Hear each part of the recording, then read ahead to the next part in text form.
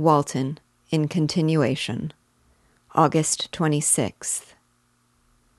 You have read this strange and terrific story, Margaret, and do you not feel your blood congeal with horror, like that which even now curdles mine? Sometimes, seized with sudden agony, he could not continue his tale. At others, his voice broken yet piercing, uttered with difficulty the words so replete with anguish. His fine and lovely eyes were now lighted up with indignation, now subdued to downcast sorrow and quenched in infinite wretchedness. Sometimes he commanded his countenance and tones, and related the most horrible incidents with a tranquil voice, suppressing every mark of agitation.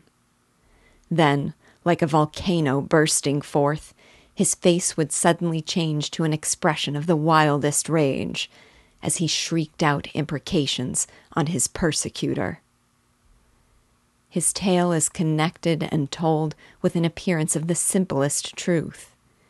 Yet I own to you that the letters of Felix and Safie, which he showed me, and the apparition of the monster seen from our ship, brought to me a greater conviction of the truth of his narrative than his asseverations, however earnest and connected. Such a monster has, then, real existence. I cannot doubt it, yet I am lost in surprise and admiration. Sometimes I endeavored to gain from Frankenstein the particulars of his creature's formation, but on this point he was impenetrable. "Are you mad, my friend?" said he, "or whither does your senseless curiosity lead you? Would you also create for yourself and the world a demoniacal enemy? Peace, peace. Learn my miseries, and do not seek to increase your own." Frankenstein discovered that I made notes concerning his history.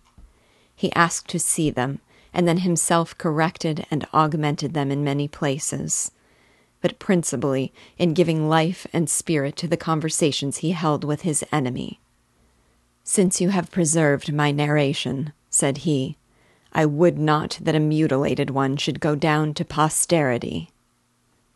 Thus has a week passed away, while I have listened to the strangest tale that ever imagination formed. My thoughts and every feeling of my soul have been drunk up by the interest for my guest, which this tale and his own elevated and gentle manners have created. I wish to soothe him, yet can I counsel one so infinitely miserable, so destitute of every hope of consolation, to live? Oh, no. The only joy that he can now know will be when he composes his shattered spirit to peace and death. Yet he enjoys one comfort, the offspring of solitude and delirium. He believes that when in dreams he holds converse with his friends, and derives from that communion consolation for his miseries or excitements to his vengeance, that they are not the creations of his fancy, but the beings themselves who visit him from the regions of a remote world. This faith gives a solemnity to his reveries that render them to me almost as imposing and interesting as truth. Our conversations are not always confined to his own history and misfortunes. On every point of general literature he displays unbounded knowledge and a quick and piercing apprehension. His eloquence is forcible and touching. Nor can I hear him when he relates a pathetic incident or endeavors to move the passions of pity or love without tears.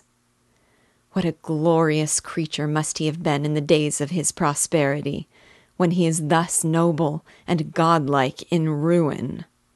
He seems to feel his own worth and the greatness of his fall. "When younger," said he, "I believed myself destined for some great enterprise. My feelings are profound, but I possessed a coolness of judgment that fitted me for illustrious achievements. This sentiment of the worth of my nature supported me when others would have been oppressed, for I deemed it criminal to throw away in useless grief those talents that might be useful to my fellow creatures. When I reflected on the work I had completed, no less a one than the creation of a sensitive and rational animal, I could not rank myself with the herd of common projectors. But this thought, which supported me in the commencement of my career, now serves only to plunge me lower in the dust. All my speculations and hopes are as nothing, and like the archangel who aspired to omnipotence, I am chained in an eternal hell. My imagination was vivid, yet my powers of analysis and application were intense. By the union of these qualities, I conceived the idea and executed the creation of a man. Even now, I cannot recollect without passion my reveries while the work was incomplete. I trod heaven in my thoughts, now exulting in my powers, now burning with the idea of their effects. From my infancy, I was imbued with high hopes and a lofty ambition. But how I am sunk! Oh, my friend, if you had known me as I once was, you would not recognize me in this state of degradation. Despondency rarely visited my heart. A high destiny seemed to bear me on, until I fell, never, never again to rise. Must I then lose this admirable being? I have longed for a friend. I have sought one who would sympathize with and love me. Behold, on these desert seas I have found such a one, but I fear I have gained him only to know his value and lose him. I would reconcile him to life, but he repulses the idea. I thank you, Walton, he said, for your kind intentions towards so miserable a wretch. But when you speak of new ties and fresh affections, think you that any can replace those who are gone? Can any man be to me as Clerval was, or any woman another Elizabeth? Even where the affections are not strongly moved by any superior excellence, the companions of our childhood always possess a certain power over our minds which hardly any later friend can obtain. They know our infantine dispositions, which, however they may be afterwards modified, are never eradicated. And they can judge of our actions with more certain conclusions as to the integrity of our motives. A sister or a brother can never, unless indeed such symptoms have been shown early, suspect the other of fraud or false dealing, when another friend, however strongly he may be attached, may, in spite of himself, be contemplated with suspicion. But I enjoyed friends, dear not only through habit and association, but from their own merits. And wherever I am, the soothing voice of my Elizabeth and the conversation of Clerval will be ever whispered in my ear. They are dead, and but one feeling in such a solitude can persuade me to preserve my life. If I were engaged in any high undertaking or design, fraught with extensive utility to my fellow creatures, then could I live to fulfill it. But such is not my destiny. I must pursue and destroy the being to whom I gave existence. Then my lot on earth will be fulfilled, and I may die. September 2nd. My beloved sister, I write to you, encompassed by peril and ignorant whether I am ever doomed to see again dear England and the dearer friends that inhabit it. I am surrounded by mountains of ice, which admit of no escape, and threaten every moment to crush my vessel. The brave fellows whom I have persuaded to be my companions look towards me for aid, but I have none to bestow. There is something terribly appalling in our situation, yet my courage and hopes do not desert me.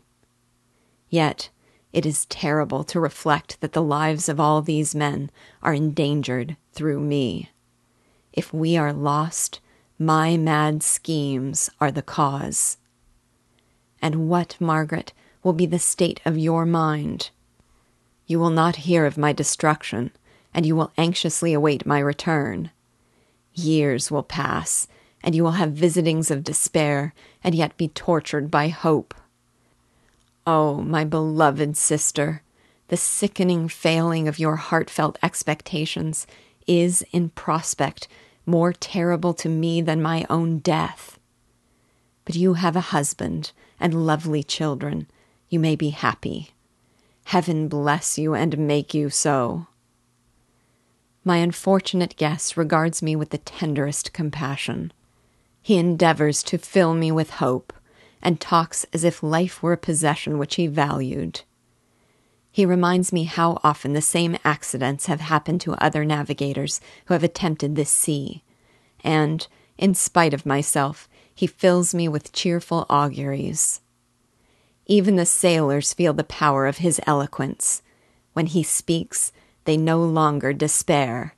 He rouses their energies, and while they hear his voice, they believe these vast mountains of ice are molehills, which will vanish before the resolutions of man. These feelings are transitory.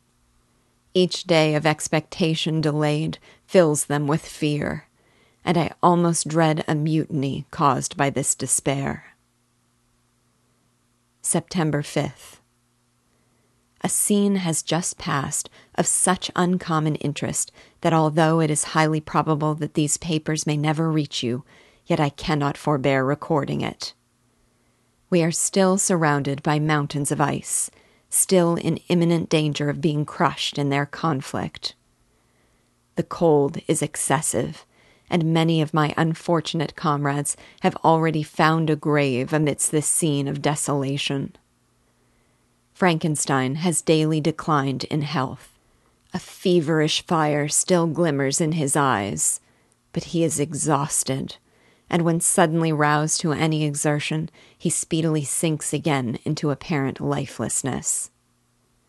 I mentioned in my last letter the fears I entertained of a mutiny. This morning, as I sat watching the wan countenance of my friend, his eyes half closed and his limbs hanging listlessly, I was roused by 6 of the sailors, who demanded admission into the cabin. They entered, and their leader addressed me. He told me that he and his companions had been chosen by the other sailors to come in deputation to me, to make me a requisition which, in justice, I could not refuse. We were immured in ice, and should probably never escape. But they feared that if, as was possible, the ice should dissipate and a free passage be opened, I should be rash enough to continue my voyage and lead them into fresh dangers, after they might happily have surmounted this. They insisted, therefore, that I should engage with a solemn promise that if the vessel should be freed, I would instantly direct my course southwards. This speech troubled me. I had not despaired, nor had I yet conceived the idea of returning if set free. Yet could I, in justice, or even in possibility, refuse this demand?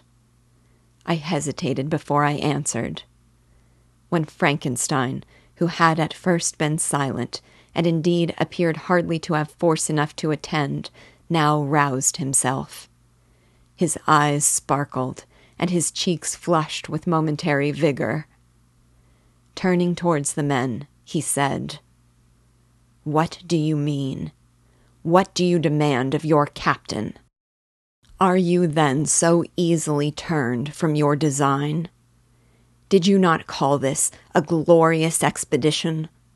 And wherefore was it glorious? Not because the way was smooth and placid as a southern sea, but because it was full of dangers and terror. Because at every new incident your fortitude was to be called forth, and your courage exhibited. because danger and death surrounded it, and these you were to brave and overcome.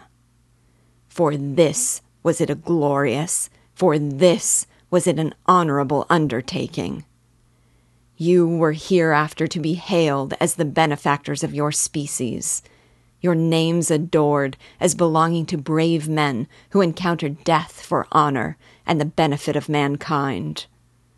And now, behold, with the first imagination of danger, or, if you will, the first mighty and terrific trial of your courage, you shrink away and are content to be handed down as men who had not strength enough to endure cold and peril. And so, poor souls, they were chilly and returned to their warm firesides. Why, that requires not this preparation. Ye need not have come thus far and dragged your captain to the shame of a defeat merely to prove yourselves cowards. Oh, be men, or be more than men. Be steady to your purposes and firm as a rock. This ice is not made of such stuff as your hearts may be. It is mutable, and cannot withstand you if you say that it shall not. Do not return to your families with the stigma of disgrace marked on your brows. Return as heroes who have fought and conquered, and who know not what it is to turn their backs on the foe. He spoke this with a voice so modulated to the different feelings expressed in his speech, with an eye so full of lofty design and heroism, that can you wonder that these men were moved? They looked at one another and were unable to reply. I spoke. I told them to retire and consider of what had been said, that I would not lead them farther north if they strenuously desired the contrary, but that I hoped that, with reflection, their courage would return. They retired, and I turned towards my friend, but he was sunk in languor and almost deprived of life. How all this will terminate, I know not, but I had rather die than return shamefully, my purpose unfulfilled. Yet I fear such will be my fate. The men, unsupported by ideas of glory and honor, can never willingly continue to endure their present hardships. September 7th. The die is cast. I have consented to return if we are not destroyed. Thus are my hopes blasted by cowardice and indecision. I come back ignorant and disappointed. It requires more philosophy than I possess to bear this injustice with patience. September 12th. It is past. I am returning to England. I have lost my hopes of utility and glory. I have lost my friend. But I will endeavor to detail these bitter circumstances to you, my dear sister. And while I am wafted towards England and towards you, I will not despond.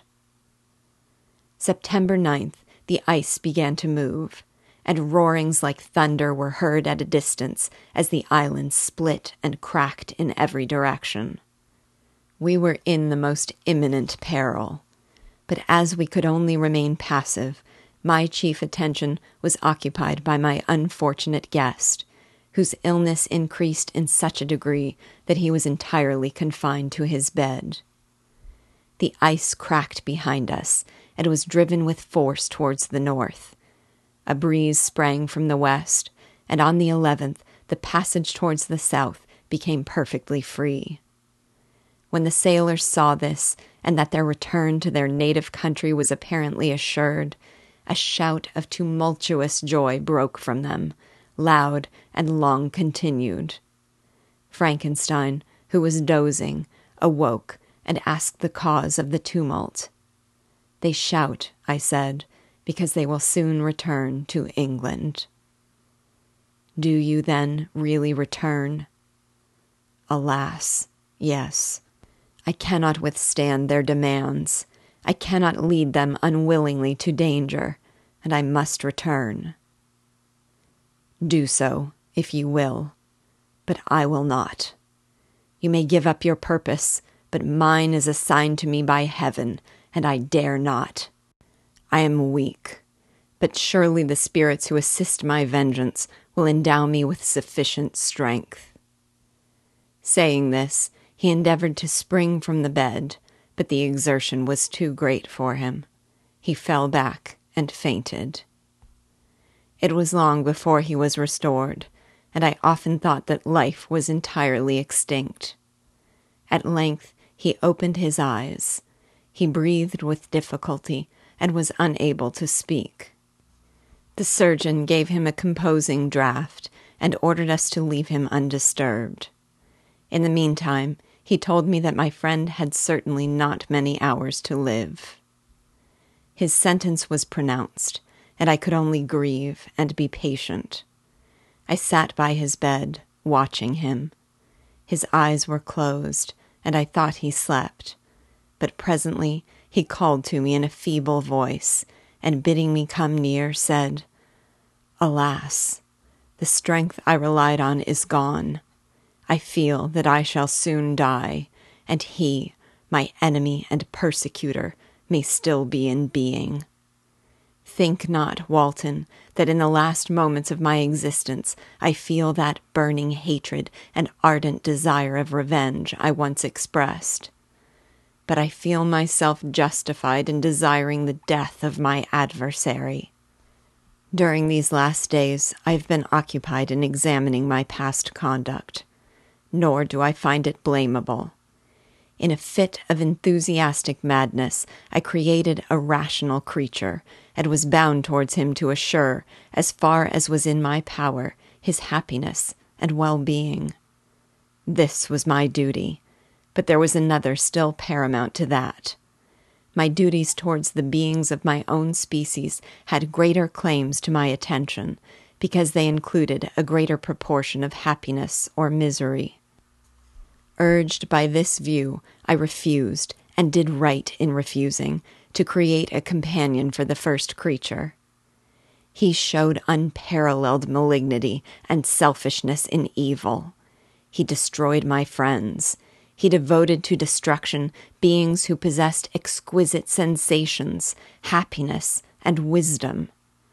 Nor do I know where this thirst for vengeance may end. Miserable himself, that he may render no other wretched, he ought to die. The task of his destruction was mine, but I have failed. When actuated by selfish and vicious motives, I asked you to undertake my unfinished work, and I renew this request now, when I am only induced by reason and virtue. Yet I cannot ask you to renounce your country and your friends to fulfill this task. And now that you are returning to England, you will have little chance of meeting with him. But the consideration of these points, and the well-balancing of what you may esteem your duties, I leave to you. My judgment and ideas are already disturbed by the near approach of death. I dare not ask you to do what I think right, for I may still be misled by passion.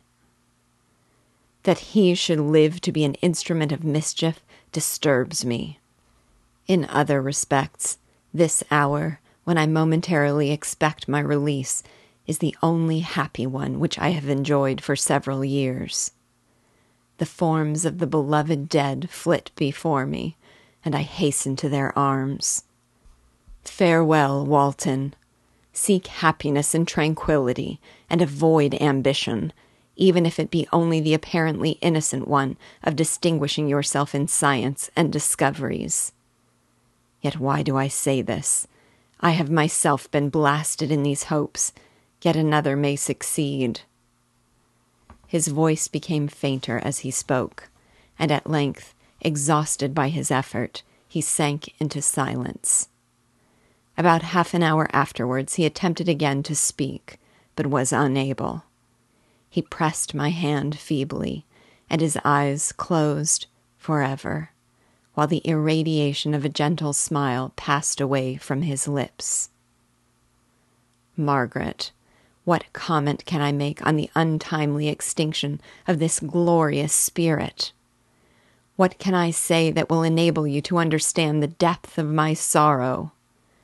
All that I should express would be inadequate and feeble. My tears flow. My mind is overshadowed by a cloud of disappointment. But I journey towards England, and I may there find consolation.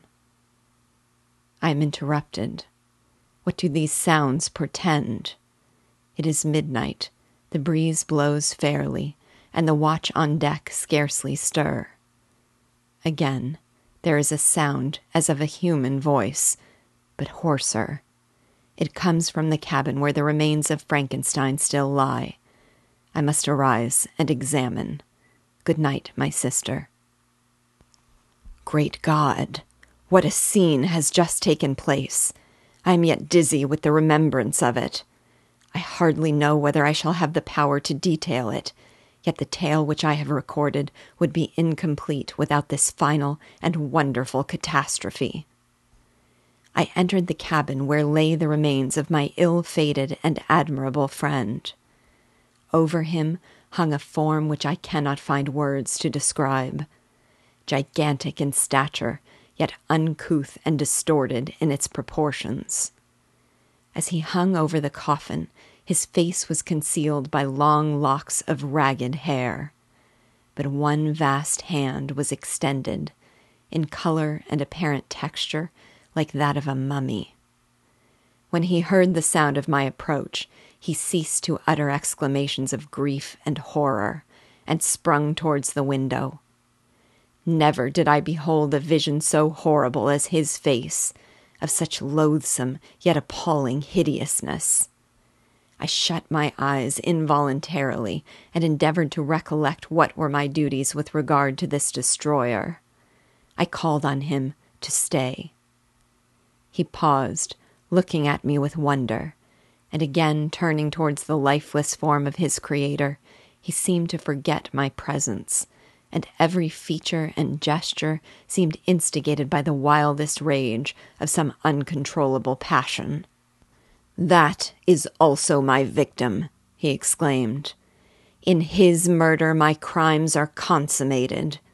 The miserable series of my being is wound to its close. O Frankenstein, generous and self-devoted being, what does it avail that I now ask thee to pardon me? I, who irretrievably destroyed thee by destroying all thou lovedst. Alas, he is cold. He cannot answer me."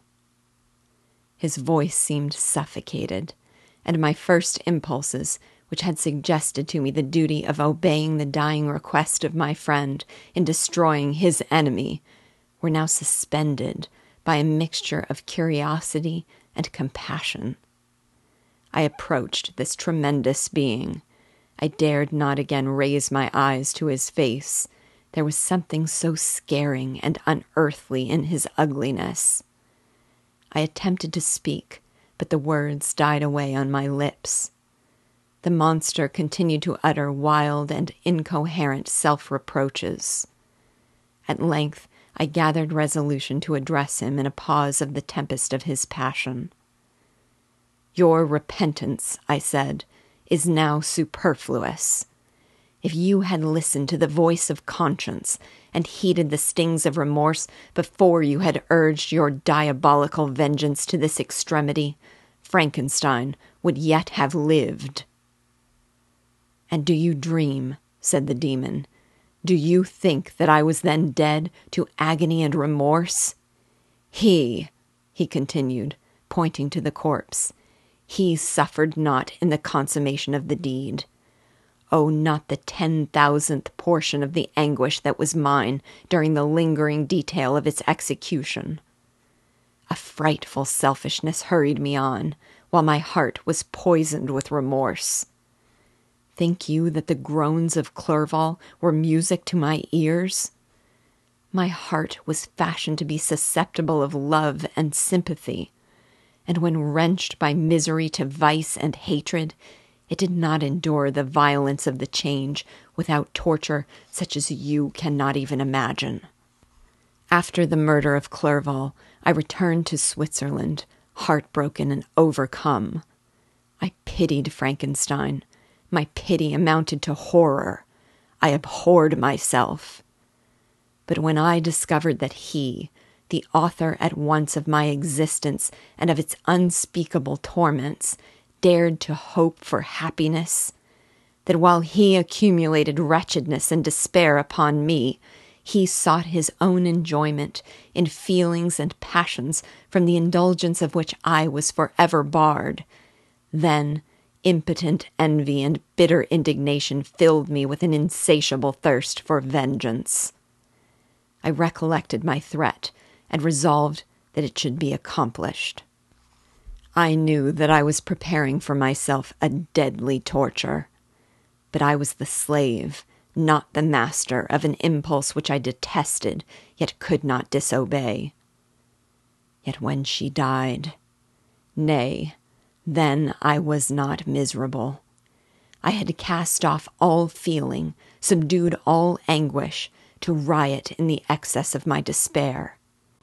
Evil thenceforth became my good. Urged thus far, I had no choice but to adapt my nature to an element which I had willingly chosen. The completion of my demoniacal design became an insatiable passion. And now it is ended. There is my last victim. I was at first touched by the expressions of his misery, yet when I called to mind what Frankenstein had said of his powers of eloquence and persuasion, and when I again cast my eyes on the lifeless form of my friend, indignation was rekindled within me. "Wretch," I said, "it is well that you come here to whine over the desolation that you have made. You throw a torch into a pile of buildings, and when they are consumed, you sit among the ruins and lament the fall. Hypocritical fiend! If he whom you mourn still lived, still would he be the object, again would he become the prey of your accursed vengeance. It is not pity that you feel. You lament only because the victim of your malignity is withdrawn from your power." "Oh, it is not thus, not thus," interrupted the being. "Yet such must be the impression conveyed to you by what appears to be the purport of my actions. Yet I seek not a fellow feeling in my misery. No sympathy may I ever find. When I first sought it, it was the love of virtue, the feelings of happiness and affection with which my whole being overflowed, that I wished to be participated. But now that virtue has become to me a shadow, and that happiness and affection are turned into bitter and loathing despair, in what should I seek for sympathy? I am content to suffer alone, while my suffering shall endure. When I die, I am well satisfied that abhorrence and opprobrium should load my memory. Once my fancy was soothed with dreams of virtue, of fame, and of enjoyment. Once I falsely hoped to meet with beings who, pardoning my outward form, would love me for the excellent qualities which I was capable of unfolding. I was nourished with high thoughts of honor and devotion. But now crime has degraded me beneath the meanest animal. No guilt, no mischief, no malignity, no misery can be found comparable to mine. When I run over the frightful catalogue of my sins, I cannot believe that I am the same creature whose thoughts were once filled with sublime and transcendent visions of the beauty and the majesty of goodness. But it is even so. The fallen angel becomes a malignant devil. Yet even that enemy of God and man had friends and associates in his desolation. I am alone. You, who call Frankenstein your friend, seem to have a knowledge of my crimes and his misfortunes. But in the detail which he gave you of them, he could not sum up the hours and months of misery which I endured, wasting in impotent passions. For while I destroyed his hopes, I did not satisfy my own desires. They were forever ardent and craving. Still I desired love and fellowship, and I was still spurned. Was there no injustice in this? Am I to be thought the only criminal when all humankind sinned against me? Why do you not hate Felix, who drove his friend from his door with contumely? Why do you not execrate the rustic who sought to destroy the Savior of his child? Nay, these are virtuous and immaculate beings. I, the miserable and the abandoned, am an abortion, to be spurned at and kicked and trampled on. Even now my blood boils at the recollection of this injustice. But it is true that I am a wretch. I have murdered the lovely and the helpless. I have strangled the innocent as they slept, and grasped to death his throat who never injured me or any other living thing. I have devoted my Creator, the select specimen of all that is worthy of love and admiration among men, to misery. I have pursued him even to that irremediable ruin. There he lies, white and cold, in death. You hate me, but your abhorrence cannot equal that with which I regard myself. I look on the hands which executed the deed. I think on the heart in which the imagination of it was conceived, and long for the moment when these hands will meet my eyes, when that imagination will haunt my thoughts no more. Fear not that I shall be the instrument of future mischief. My work is nearly complete.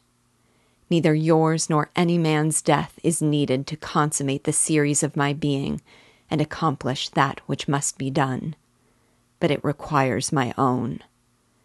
Do not think that I shall be slow to perform this sacrifice. I shall quit your vessel on the ice raft which brought me thither, and shall seek the most northern extremity of the globe. I shall collect my funeral pile and consume to ashes this miserable frame, that its remains may afford no light to any curious and unhallowed wretch who would create such another as I have been. I shall die. I shall no longer feel the agonies which now consume me, or be the prey of feelings unsatisfied, yet unquenched. He is dead who called me into being, and when I shall be no more, the very remembrance of us both will speedily vanish. I shall no longer see the sun or stars, or feel the winds play on my cheeks. Light, feeling, and sense will pass away, and in this condition must I find my happiness. Some years ago, when the images which this world affords first opened upon me, when I felt the cheering warmth of summer, and heard the rustling of the leaves and the warbling of the birds, and these were all to me, I should have wept to die. Now it is my only consolation. Polluted by crimes and torn by the bitterest remorse, where can I find rest but in death? Farewell. I leave you, and in you the last of humankind whom these eyes will ever behold. Farewell, Frankenstein. If thou wert yet alive, and yet cherished a desire of revenge against me, it would be better satiated in my life than in my destruction. But it was not so. Thou didst seek my extinction, that I might not cause greater wretchedness. And if yet, in some mode unknown to me, thou hadst not ceased to think and feel, thou wouldst not desire against me a vengeance greater than that which I feel. Blasted as thou wert, my agony was still superior to thine, for the bitter sting of remorse will not cease to rankle in my wounds until death shall close them forever. But soon, he cried with sad and solemn enthusiasm, I shall die, and what I now feel be no longer felt. Soon these burning miseries will be extinct. I shall ascend my funeral pile triumphantly, and exult in the agony of the torturing flames. The light of that conflagration will fade away. My ashes will be swept into the sea by the winds. My spirit will sleep in peace. Or if it thinks, it will not surely think thus. Farewell. He sprung from the cabin window as he said this, upon the ice raft which lay close to the vessel. He was soon borne away by the waves and lost in darkness and distance.